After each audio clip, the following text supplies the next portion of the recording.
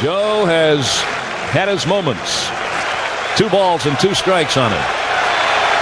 Here's the pitch on the way. A swing and a belt. Left field. Way back. Blue Jays win it.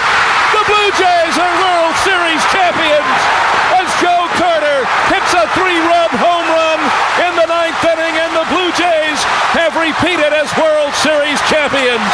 Touch 'em all, Joe. You'll never hit a bigger home run in your life. There you go. Well, that's a word or several that actually have been immortalized in Toronto sporting lore. Joe Carter, walk-off home run on that fateful night, which was 25 years ago today. Boy, the passage of time. Some of us do remember it, and well. Back-to-back World Series victories. Not an easy accomplishment in this day and age. And the winning pitcher in that decisive Game 6 was Duane Ward, the Jays closer in 93, who's also set Toronto's single-season team record for saves with 45. He also saved Games 1 and 4 in Philly, and Duane Ward has joined the Oakley Show on Global News Radio on this momentous occasion. Duane, how are you doing this afternoon? I'm doing very good, sir. Thank you very much for having me on. Yeah, no, I appreciate you coming on. I mean, 25 years, it goes by in the blink of an eye. But, you know, I was thinking, 92, 93, back-to-back, I don't know that many teams have won back-to-back World Series. How difficult is that to do, actually? I think you said it best in your opening there. That it's. I think it's harder this day and age with the movement and free agency of players. A lot more guys are looking to jump ship and go to other teams and hopefully get some long-term deals. But I think you said it right. It's just hard this day and age. And we were when we did it in 92, 93, I think the time before that was like 77, 78 Yankees. So, it's something that doesn't happen too often, but it's quite a feat that this organization, in 1992, 93, got an opportunity to see it happen. Yeah, Pat Gillick, Beeston, they really put some magic together here. And, you get the sense that Torontonians at the time really had an understanding of how profound that was. I remember the celebrations in the street afterwards weren't as raucous or robust as you might see in this day and age. Did you get that sense? No, believe me, I tell you, I think all the Torontonians, I think everybody across, this country, Canada, realized, how momentous it was, even to win 1 in 92, but to go back-to-back in 93. I mean, you saw the streets here in 93 because we won here at home. I mean, they were flooded with people, with that same exuberant, excitement and, sense of accomplishment and everything else that, that they felt. So I think they realized, that it was something very special. Yeah, I guess maybe the fact that, nobody lost their lives or businesses weren't torched. I'm thinking everything was great. Yeah. I just think, how many people you saw flooding the streets. I think they understood, the gravity of everything that just happened when Joe hit that home run. Again, Blue Jays immortal Duane Ward. Duane, by the way, which would you think was the better team, the 92 or the 93 version? Oh, gosh, that's not fair. That's not fair.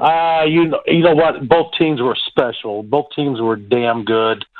A little bit different dynamics, because we lost some players from the 92 team and replaced them with some guys on the 93. So, I mean, I couldn't sit there and say, I like this team better than that team because both teams were great. Yeah. And, you remember, Henke, yourself. These days, I'm wondering because it looks like baseball has changed. You were just referencing that earlier. You see, while I'm watching, the series now and the various ones, the bullpen is playing real large, like right away. 2 innings in, and you're already looking at the bullpen. I mean, immediately, and that's the game does evolve a little bit, and I think sometimes it may get to a situation where maybe it's evolved too much here, where guys are trying to think too much about letting these starters go out there. I mean, you just saw Kershaw go out there and throw a gem, to get it, to get the Dodgers back to even and stuff. So I mean, I don't understand why everybody's trying to overthink this too much and say, let's get this bullpen in here as quick as possible. Try to just make every inning a shutdown inning instead of letting that starter go out there and do what he's paid to do. Yeah, and the hitters are swinging for the fences. It looks like instead of playing a smaller ball. But how have analytics changed the game, for better or worse? Oh gosh. I think there's some on both sides. I think it's changed it for some of the good, and I think it's changed it for some of the bad. But it's just the way, everybody wants to read into a lot of things and try to figure out a better way to, just go back to the old antics of, see ball, hit ball, catch ball, throw ball, and pitcher throw strikes. Yeah. I mean, it's very simple, and but you got a lot of people out there right now trying to look at it a different way, and I can see the good in it, and I can see the bad in it. So it's what it is. What's it like being a closer, in a big series like you guys had against the Phillies there in '93, and you come in, it's pressure-packed, everybody's looking for you to bail them out or close the door. Like Craig Kimbrell there in Boston, I mean, he's been touched up lately, and, maybe he's good for 3 batters at most, or 4, and, how do you prime yourself, put yourself in the right headspace?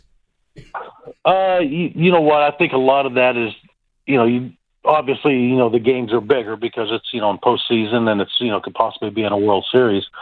But, I think, for myself, it was a lot easier to just say, no, it's just another game. Go out there and do what you did for the 162 games before. Just go out and just do the same thing that you're used to doing.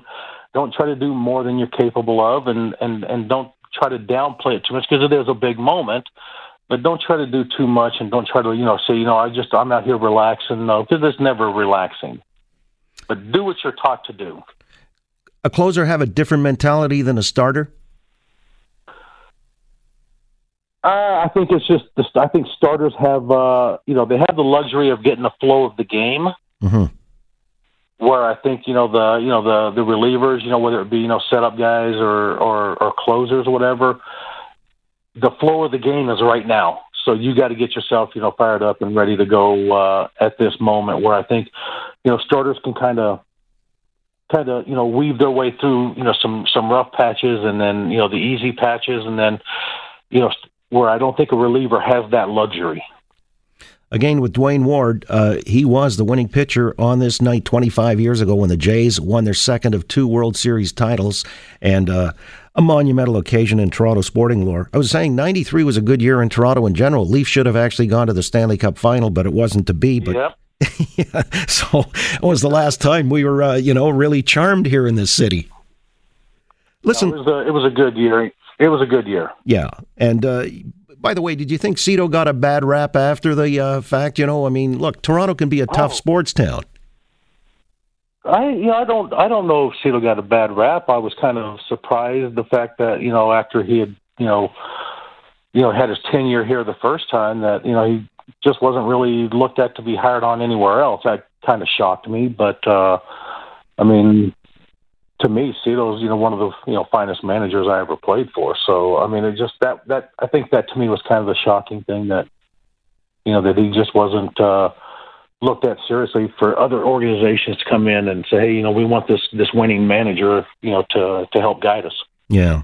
You look at the World Series now, you got 2 of the biggest payrolls in baseball competing, Boston and Los Angeles, and they just blow through, pay the luxury tax, business as usual. Can Toronto compete with that going forward? You know what? I think anybody can compete with that because it's personnel. It's not the size of the wallet. It's the personnel that you put out on that field. It's the players. You got to go out and find the quality players, and if you lose a quality player, you got to replace it with a quality player. It doesn't have to be, a guy that's, the biggest name in baseball, but it's got to be that quality player replacing a quality player. And I think you saw Milwaukee. Milwaukee doesn't have one of the largest payrolls in baseball, and they're out there, competing in postseason with everybody. To me, that's what it is. You got to get that personnel, and you got to get that right mix of players, the right chemistry to where everybody, seems to be just filling a spot on a team for that team to be successful. Yeah, that's why I was hoping Milwaukee would actually go to the series, as justifying small market teams still have a shot at this, rather than the they do. I think small market teams, I think they have. It's just a lot of it's just, it's the personnel. It's the player that goes out there and performs. It's not, the fact that, it's just a large payroll. And that to me is, we in '92 had a great team. In '93 we lost some players off that '92 team, but we replaced those players with quality players. Yeah, I'm looking at the lineup. I mean, obviously Joe Carter, Robbie Alomar are as good as it gets. Rance Mullinick. Paul Molitor, yeah, he came through and in '92 you had Dave Winfield, you had Jack Morris, Dave Stewart, David Cohn. I mean, you go down the list. When we lost a quality player, we replaced that quality player. So I mean, I think that's key. But everybody thinks that you got to have a real high payroll to compete. I don't think you do. Were you on the team the day that Dave Winfield hit the Seagull? No, that was he was with the Yankees at the time when he did that. Oh, is that what it was? Okay, I thought it might have been here in a Jays uniform. Memory has. It was. No, he was in a Yankee uniform playing the Jays. Oh, that's what it was. That's what it was. Okay. Yeah, exactly. You still stay in touch with a lot of the teammates from those years? You know what? It's nice. This dinner tonight. We're doing. Recognizing the back-to-back accomplishment. It's a chance for me to see some guys I haven't seen in a while, but a lot of guys, I do, keep in contact with, or I at least see every now and again. So it's, this is always special to get a bunch of guys together like this to kind of reminisce and tell some lies and and have some drinks and tell everybody how great we were when we were younger. So wow. This is it's a lot of fun. I think it's going to be a great event tonight, and the organizers of it that got this going, did a fantastic job getting players in and getting coaches in, clubhouse guys, trainers, and then just getting the fans of Toronto involved with this and putting something on like this is fantastic. Yeah, heritage is a real big thing, that's something that should be celebrated, and it is that important. The back-to-back 25th anniversary reunion dinner, which, by the way, is going to benefit Jay's Care Foundation and Foundation 12. Robbie Alomar, Joe Carter serving as honorary chairs. That's at the Hilton, the Harbor Castle Hilton tonight. Weston, I'm saying Hilton. It's the Weston. And if you wanted tickets or any more information, you could go to www.jayscare.com. Duane, what are you doing post-baseball these days? Oh, I still work, with the Blue Jay organization and, as an ambassador role and, do camps, doing camps across the country, trying to give back to, the kids of Canada and, trying to, help grow the grassroots of baseball across Canada and also do some stuff here for the big league club as far as, a lot of, meet and greets and shaking hands and saying thank you very much for being a season ticket holder and, it just, anything I can to be involved with this organization, is great. Yeah, it's a remarkable phenomenon when you see how much the baseball, since you guys 25 years ago sowed the seeds, I guess, of the passion, because you guys go out on the road, play in Seattle, for example. It's like a home game, for crying out loud, coast to coast. Well, that's the thing, though, is that I think a lot of, you have fans that have just grown across this country, and so when they do get that opportunity to be close, like to Cleveland, to Boston, to New York. Not only are you going to go, to New York and Boston and some places like that to go see the ballparks, but you're going to go watch your Jays play, and it's close by. And Seattle's the same way. Minnesota's the same way. So the following is great. Well, it's certainly there, and they deserve another World Series shot. Hopefully, they can capture magic in the bottle, or lightning in a bottle, the way you guys did in '92 and '93. Really good to talk to you. Enjoy your evening tonight, and swap some lies with the fellas, but enjoy. Oh, absolutely. The more we drink, the bigger the lies we'll get. All right, and it'll actually be Winfield will have hit the Seagull while wearing a Jays uniform by about midnight. Before long, we had 47 Hall of Famers on the team, so it's going to be a great night, and I'm glad that the organizers of this, like I said, have gotten together and put this on. So I think it's going to be a great night for everybody. Well, it's been a great afternoon talking to you. Really appreciate it. Go Jays, go!